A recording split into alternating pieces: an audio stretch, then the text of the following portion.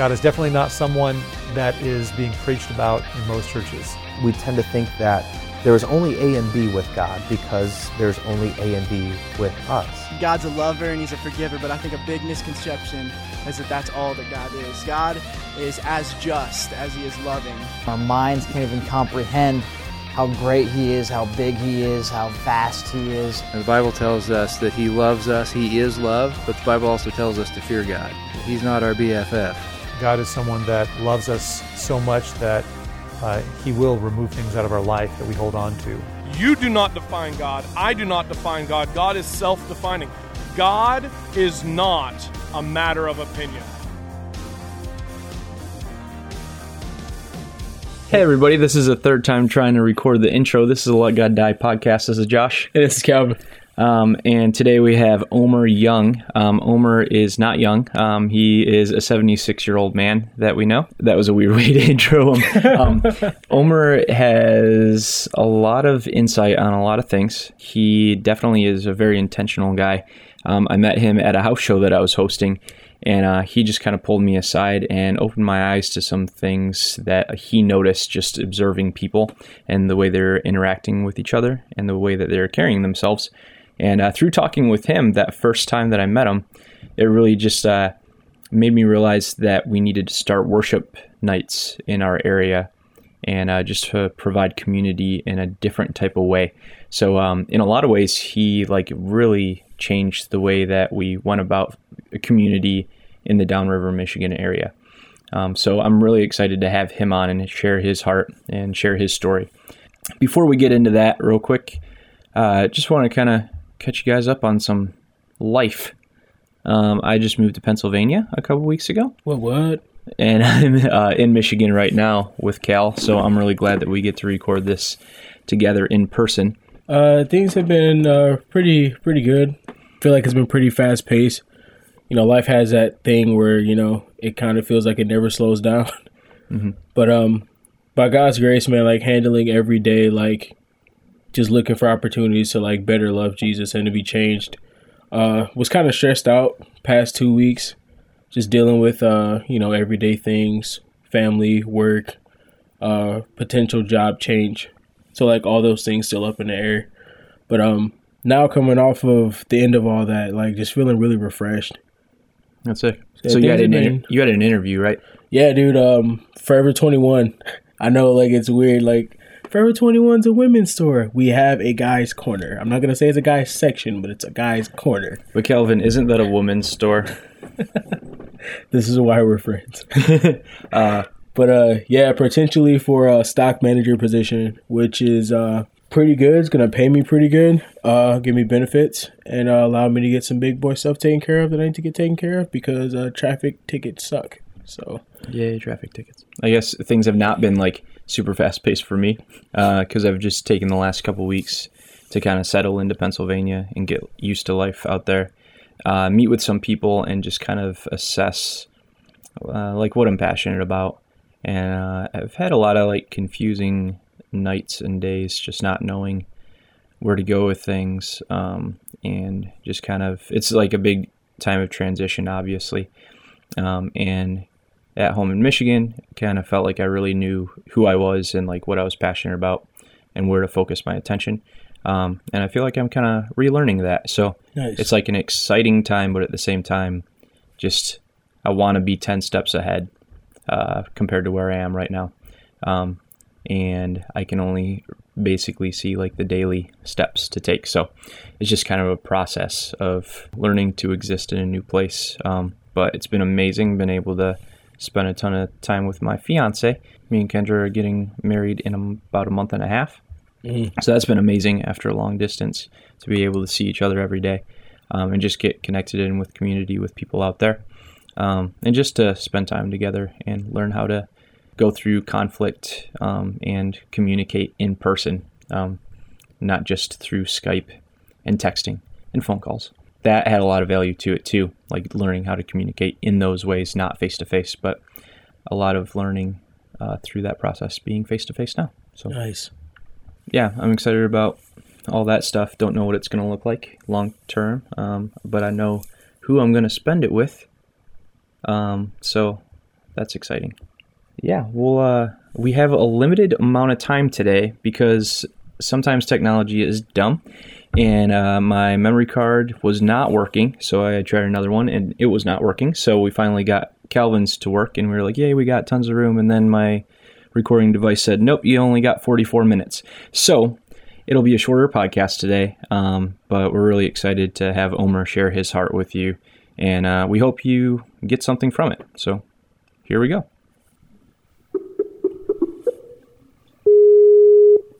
Omer, Dude. Hello. how you doing? Pretty good. This is crazy, but it's outside my comfort zone because I know it's being recorded. Because you've never recorded? Never. No. Well, it'll be not since high school. well, it'll be more interesting and more fun that way. From the first time I met you, I was just kind of like, this guy isn't like the typical older guy. Seriously. Like, you know, braided beard. You were wearing like a hardcore band T-shirt, and you were at a house show. And you crowd surf. Yeah. Yes. Yeah. Not many people that I know that are doing that at your age. Freaking goals, dude. So, like, what kind of led to you, I guess, having a heart for, like, I don't know, are you a hardcore older guy? I've always loved every style of music. There's never been a style I didn't love. I mean, so I've always loved all the way from acoustic all the way to gothic.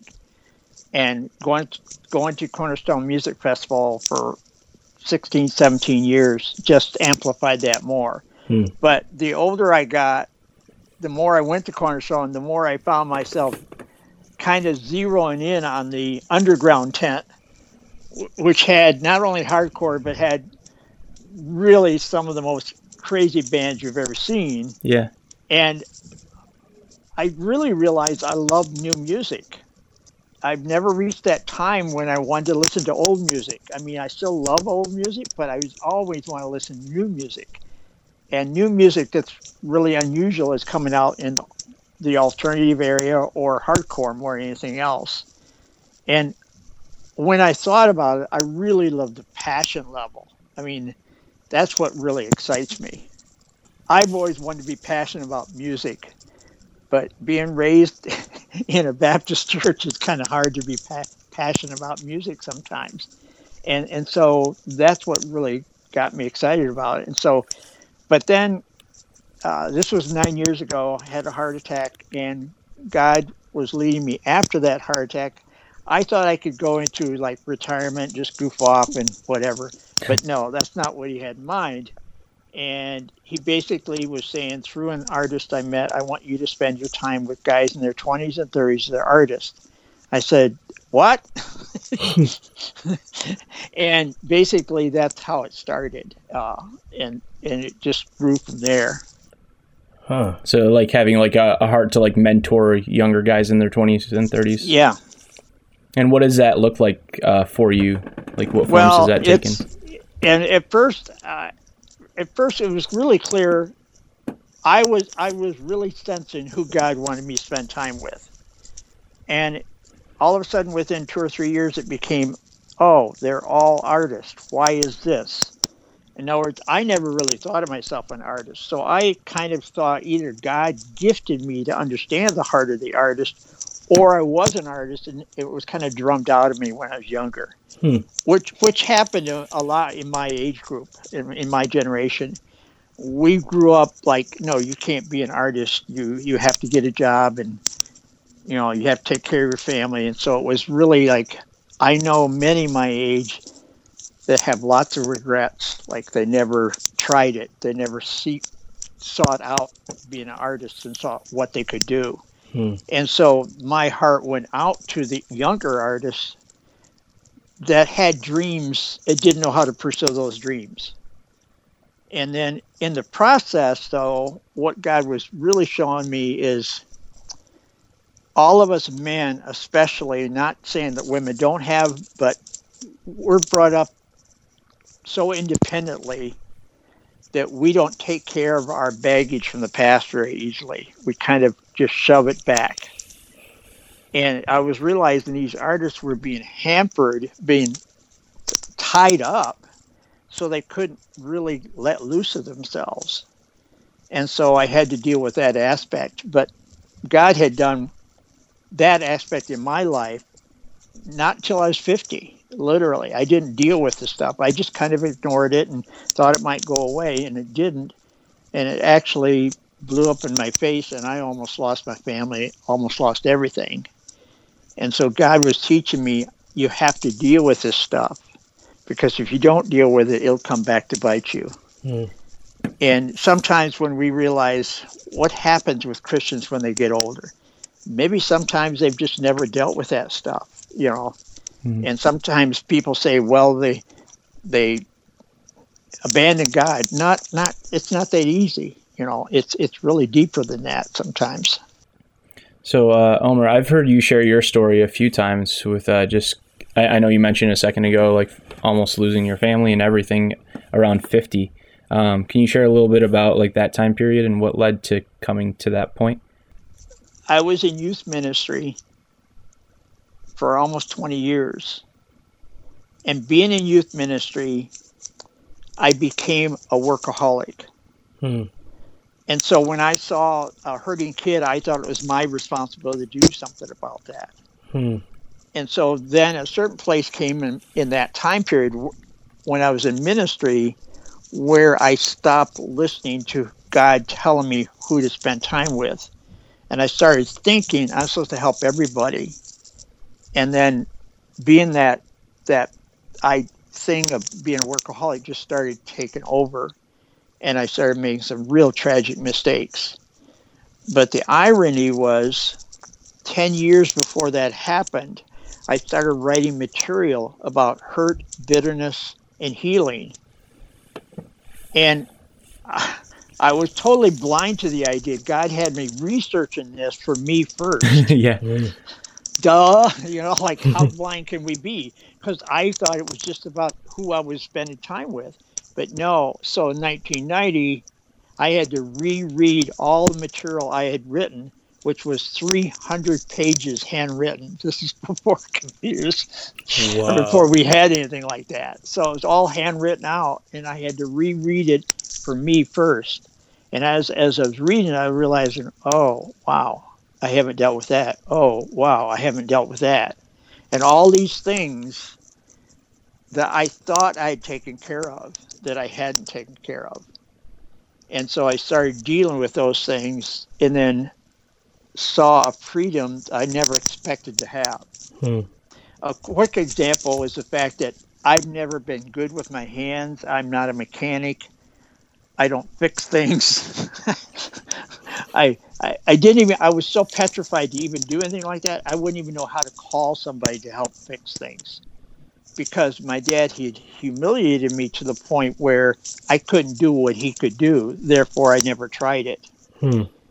Literally just a few months after I knew there was some healing from these past wounds, I had to build a house. Never hammered a nail, never built a wall, never did drywall, nothing before then. And while I'm doing it, because the reason, we didn't have extra money to pay somebody to do it, so I got to do it.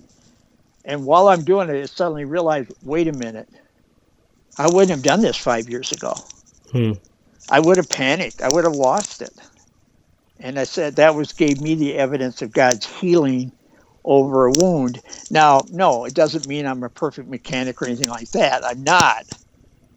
But I can try things. I'm not afraid to try things. But that's exactly what I've seen in artists sometimes. I've seen they're afraid to try. They're afraid to reach out. They're afraid to expand because they might fail.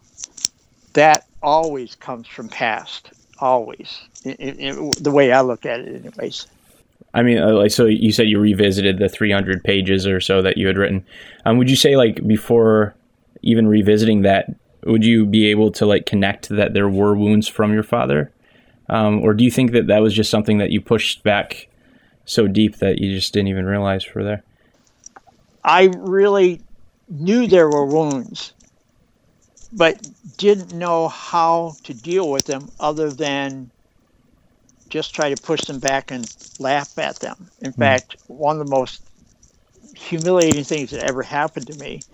I was 11 or 12, had a flat tire on my bike. My dad said, "Fix it yourself." And I got the tube out, and then I used a staple gun to fix the hole in the tube. And no, how ridiculous. But see, what I learned to do after that happened to me, I learned to try to laugh at it as a joke.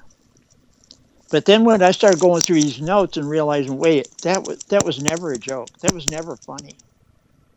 I was not facing the reality of how much that humiliated me and how deep that wound was. And so as soon as I was willing to forgive my dad of that specific wound, healing started. And then I realized, oh, there's lots of other specific times that I remembered that it hurt me that badly. And I started forgiving for each of those specific times and realized the healing was coming because I was dealing with it very specifically. What did that healing between you and your father actually look like? By the time I really went through this, my dad had already died. And so I didn't have reconciliation that I want. And I am glad you asked that, because some people confuse forgiveness with reconciliation. We talked about that last time. Yeah, reconciliation cannot happen until somebody tells God they forgive. If they try to go to the person who hurt them without talking to God first, they're probably going to take their anger with them. And if they take their anger with them, that doesn't help reconciliation. And a lot of the guys I spend time with, I have to tell them, don't automatically assume you're going to be reconciled with your dad. Don't think your dad's going to change in this, because this isn't about you and your dad. It's about you and God and freeing you from the hurt that you received. Now, some do learn to have reconciliation, but most of the time it's years later. I mean, like 5-10 years later. You know, it doesn't happen very often. And so that's kind of, you're saying we're going to talk about this, kind of comes right into play as far as specific forgiveness, because up before 1990, before I was totally broken, I had forgiven my dad generally, but I wasn't free from anything. I wasn't healed from anything.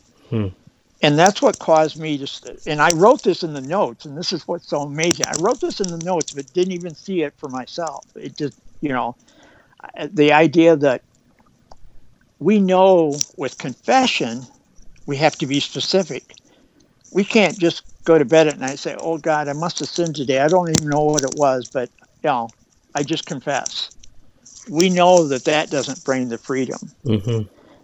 Partially because God understands us and knows that we need to confess specifically. And there's like an amount of shame with that, where it's like, like that's not true repentance. Like repentance is straight up like being able to see like yourself for like the mess that you've made and be like, yeah, God, like I have messed up. Not just like, yeah, I'm sure I've messed up and like I don't want to face myself, like.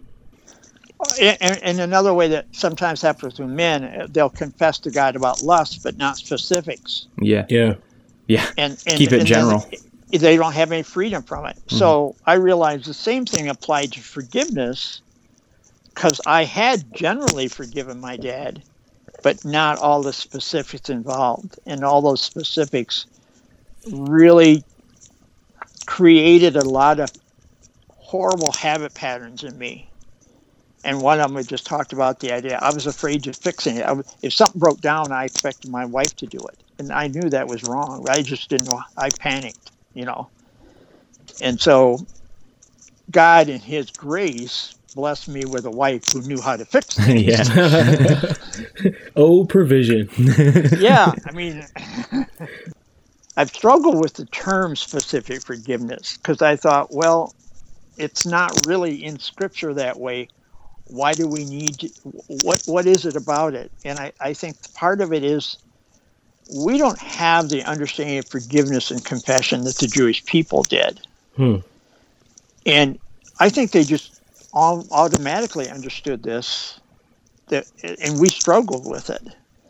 And so I had the opportunity to ask a seminary professor who has written several books about this. And in the time where I'm talking to him, he had several earned doctor's degree, and here me, I don't have a seminary training or anything. He just said, "Where'd you get the term specific forgiveness?" And I said, I almost stuttered because I was afraid, okay, what did I say was wrong? But he said, "You're right on. You've got it. It's just you won't find it in books because it's not a term that is easily understood what it means unless it's illustrated."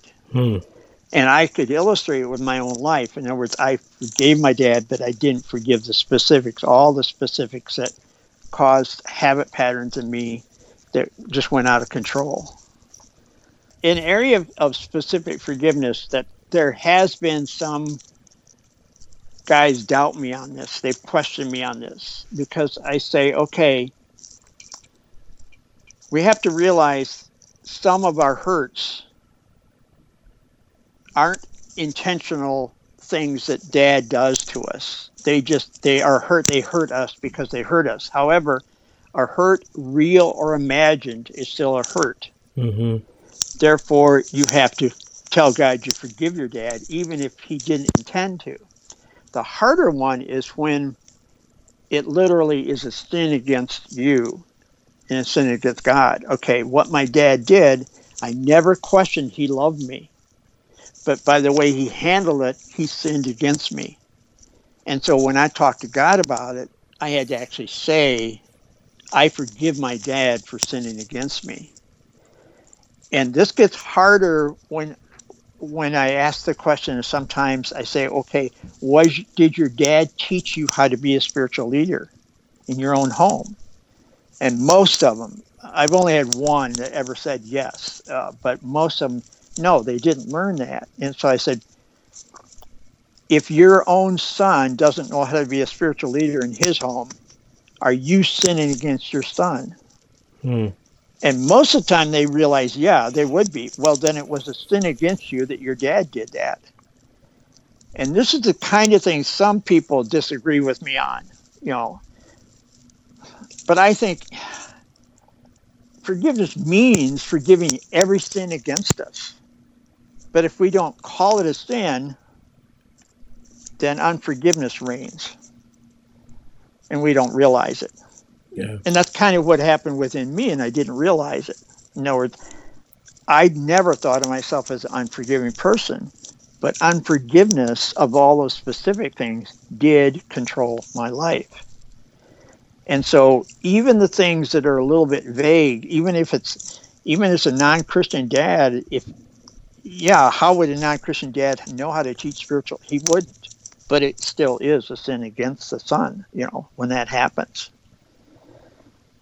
One of the other things I do get asked this: no, we don't have to forgive for every hurt and wound in our lives. But those wounds and hurts that God reveals to us, he's revealed for a reason. But we have to ask him. I didn't know this till I was 50. So why didn't I? Because I didn't ask God to show me the wounds I needed to forgive. I just assumed it was all forgiven. So God, in his incredible love, and he won't barge into our lives and make us all right, we have to ask him. And so when somebody asks God, okay, what hurts did I receive that I might not remember that I need to forgive for? And that I believe God will reveal. And so I know I didn't forgive specifically for every hurt and wound in my life, but the ones that God knew were controlling me, God reminded me of. So when I started going through those notes, I was about 4 months in the process. I was remembering things that I didn't even remember at all before then. I mean, it was like coming at me like I was being bombarded. But then they'd stop, and I wondered why they stopped. And so 2 or 3 days later, more came at me, and I realized, oh, God's just being gracious to me because to not overload me. Yeah, man. Yeah, because all the stuff I would have to go through, and and how long. And I remember one guy I spent time with, he dealt with a lot of stuff right up front, and then we just built a relationship. And then all of a sudden, 4 years after I knew him, he said, I thought I was done with this. And he said, I just remembered something that happened. I said, okay, God just knew when you'd be ready for it. Yeah. But he was still willing to be obedient because he knew that's what God wanted him to do. Mm-hmm. And so, no, I don't try to teach that we have to forgive every hurt, every wound. But God knows the ones that are affecting us the most. Does that make sense? Yeah, totally. I had heard you had that conversation like with a couple of people beforehand, and like heard you talk about it in general terms, you know, like not specifically towards me for a while. But then that week that you stayed at my house and we had like a lot of conversations, it was just cool because like my dad's great. He's an awesome guy. He's like really taught me a whole lot. Like I have nothing but respect for the guy. But like there are so many things where like because of all the things that he's been amazing at, I kind of felt like in my head, like if I focus on the negative parts, it's like I don't know, being pessimistic or like holding that against him. Mm-hmm.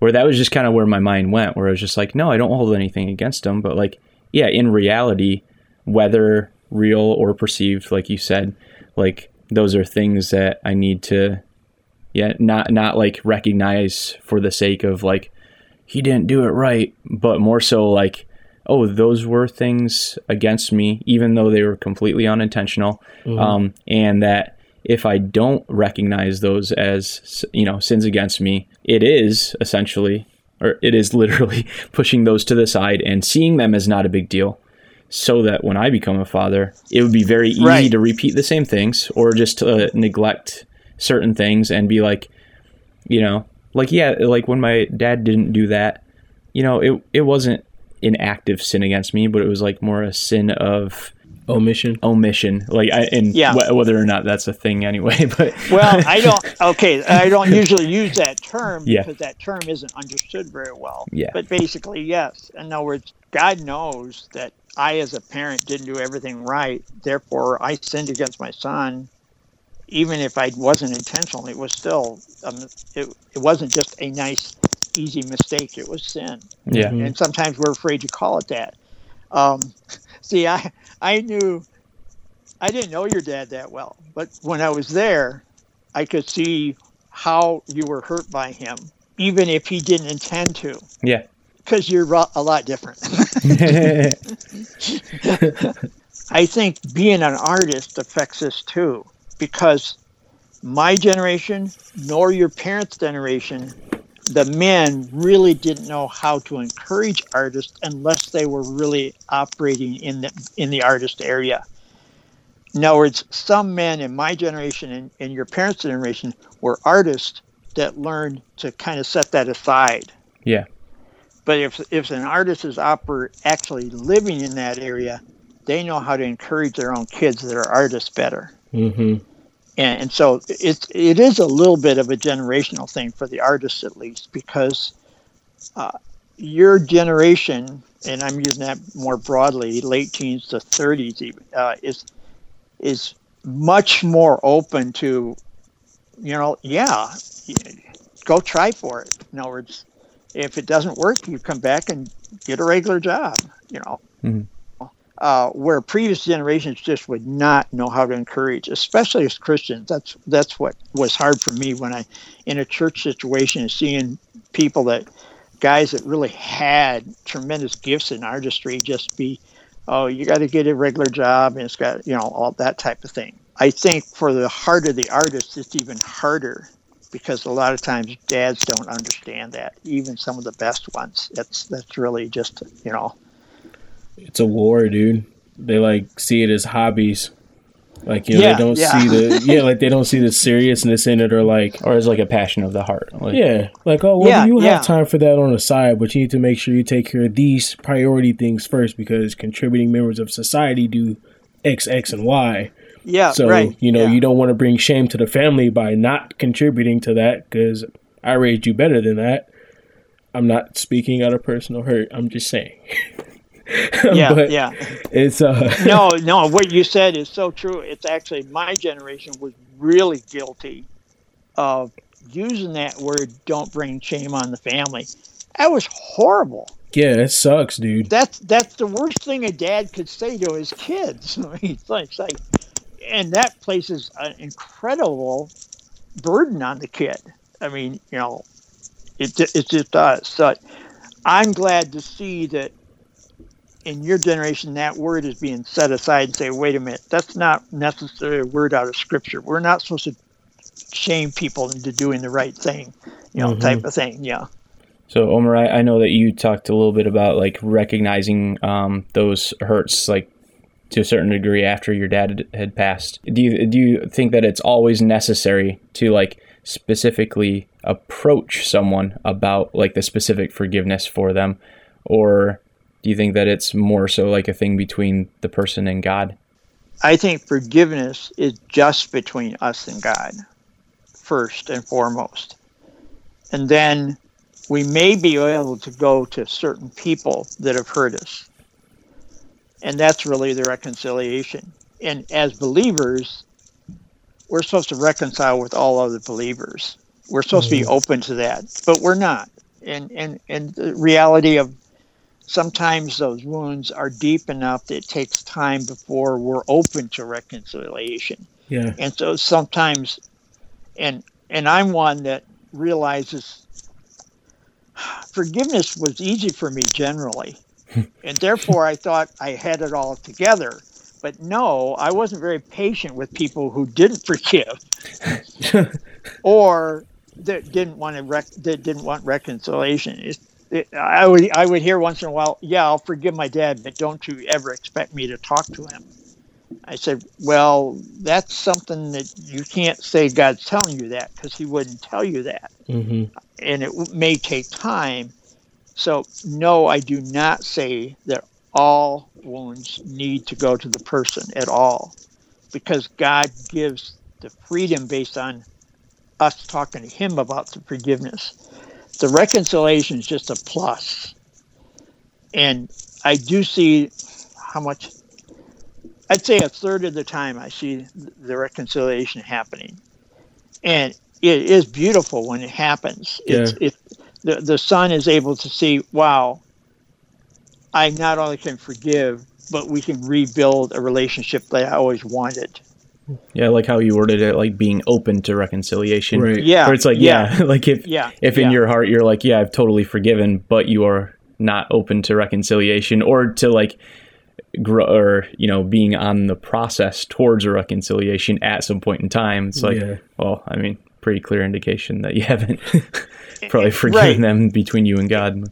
And see, I'm not going to say they haven't told God they forgive. Yeah. But I'm going to just say, if you are already saying to yourself, I can never talk to my dad again, then you're actually hindering God's working in your life in a different way. Mm-hmm. And then I usually ask, where did that habit pattern come of your stubbornness with people? And most of the time, it came from being like the dad.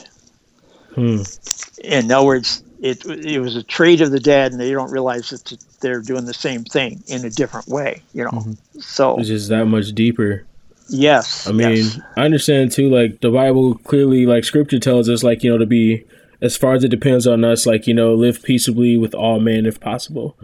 And that's kind of been like my heartbeat with things that's been going on with family and stuff. Like I want to be at a position where like the Lord is able, because like I believe God for reconciliation for my family. And sometimes things just don't look so bright. If I can just be honest, some days it's hard and some days it's a lot easier. But like having a posture of being ready for God to move actually prepares him. Like it shows your faith in Jesus. Like, God, I believe you for this thing, even though I'm not really seeing it. I want it to happen. I want to be open to it. So don't let me be like a block from like you actually moving on the heart of my dad. Like I want to be a part of that. But yeah. Like, as far as living peaceably with these people or with those who've hurt us, even though we may not take the accusations directly to them, but like having in that set in our hearts and our minds that, we're going to partner with the Lord in bringing his will down in our families, however that may look. Yes. And sometimes that verse is taken out of the context of us thinking okay, this is some instantaneous process. Mm-hmm. Instead of like, oh, this is a process that could take several years. Another factor of that, which is a kind of a side note, but not because it's something I'm very passionate about. We in the American culture have lifted up our immediate family so high that sometimes when we accept Christ, we forget our family is the body of Christ. And we need the body of Christ to help us be ready for that reconciliation.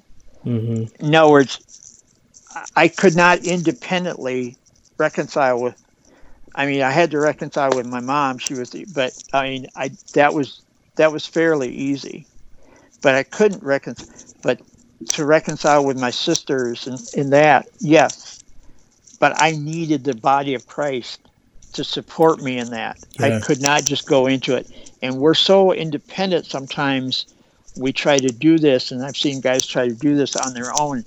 No, they shouldn't. I mean, ironically, even before my own healing, I knew a guy that was 18. He'd gone on one of the cross-country bike trips, and I just said, you have to forgive your dad. And he said, you're telling me I have to forgive my dad for strangling my mom in front of me when I was 8 years old. And I said, oh, yes, I'm saying that. And he did forgive his dad. I can't even imagine what that's, I mean, who can identify with something like that? He saw his dad strangle his mom to death when he was only 8 years old. 4 years later, he went to visit his dad at Jackson in prison. And I said, that's reconciliation. Yeah. Like, I kept telling him it may happen, but I didn't want to try to lift up his hopes too high because that's a really rough one. Yeah, but I don't even understand. Yeah, dude. Yeah, that's a heck of a start. Yeah. Seriously. That was the most specific. That's when God was really teaching me about specific forgiveness, and I didn't realize it, because that was a specific, deep wound. Yeah. How do you get through something like that? Mm-hmm. And he had before that just tried to live above it. That's what most of us American males were taught: live above it. Just live above it. And it doesn't work in the long run. Mm-hmm. And I know you've heard me say the idea of, if we don't deal with this stuff, we take him into our marriage. Mm-hmm. Mm-hmm. And that's, I just see that over and over again, which just compels me more. Mm-hmm. But back to something that I did struggle with. Okay, the workaholic. Once I was free from that, I learned I wasn't free from that could never happen to me again. Yeah. I have to be on guard. Why? The compassion level in me still wants to help more people. Yeah. So I have to say no to guys. And I have to say no to myself.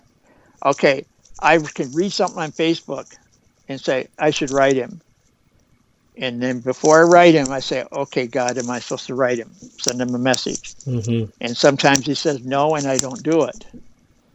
But I have to remind myself to ask God if it's okay to develop a friendship, a relationship in every situation like that. Yeah. I know that's definitely me. Like, I mean, I don't have like an attitude of feeling like I can fix things, but it's more so like my heart goes out to situations, where like that empathy is there. But there were so many times in the past that I felt completely overwhelmed because it was just like everyone, like, I don't know, like my heart breaks for everybody, Seriously, dude. Oh but my gosh. Just like getting to a point of really being in prayer for people and like, yeah, all right, God, like, who do you want me to focus on? Because I'm going to make a mess of things and be completely overwhelmed and give everyone my leftovers unless like you're directing that. Yeah, that's a good way of putting it. We end up giving the leftovers. Mm-hmm. And see, okay, so I was operating in the wrong in ministry, and yet God blessed that ministry in spite of myself. Yeah. I don't have to look back in regret because I get to see where God has actually worked when I didn't think he was working, even though I was doing it the wrong way. Yeah. And it reminds you more that really, what am I doing? I'm just his instrument. That's all I am. Seriously. So, Omer, unfortunately, we're just about out of time, like really close. But what would be like your closing thoughts? Just to encourage people to let God show them the wounds they need to forgive. I think all of us need somebody else to walk us through that process. I don't think we're supposed to do it independently, but I don't have to be involved all the time either. Yeah. And like you don't have, but I believe if somebody's really searching with all their heart, God will reveal, and they'll also reveal somebody who can help them walk through that process. Mm-hmm. That's why all my notes, which turned into about 60 pages on the computer, I would never publish a book because I wouldn't want somebody to use it as self-help material. Right. And there's too much, quote, Christian self-help stuff out there now. Mm-hmm. Maybe that's a side that shouldn't be in there. I don't know. Well, Omer, thanks so much for sharing your heart on that. Seriously, man. Yeah, we're just about out of time on this, but I'll talk to you soon. Yep. All right, so that was Omer. Hope you got a lot from that. I know I definitely did. We don't really have any time left on our card, so thanks so much for your time. Check out our website, letgoddied.com, if you want to click the support tab to help us out. That'd be great. Till next time. Love you guys. Peace out.